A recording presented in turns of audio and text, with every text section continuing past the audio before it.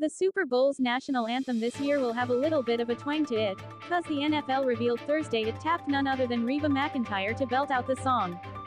The league made the announcement just minutes ago, adding that Post Malone will croon "America the Beautiful" just before the country music legend takes the stage on Super Sunday next month at Allegiant Stadium in Las Vegas.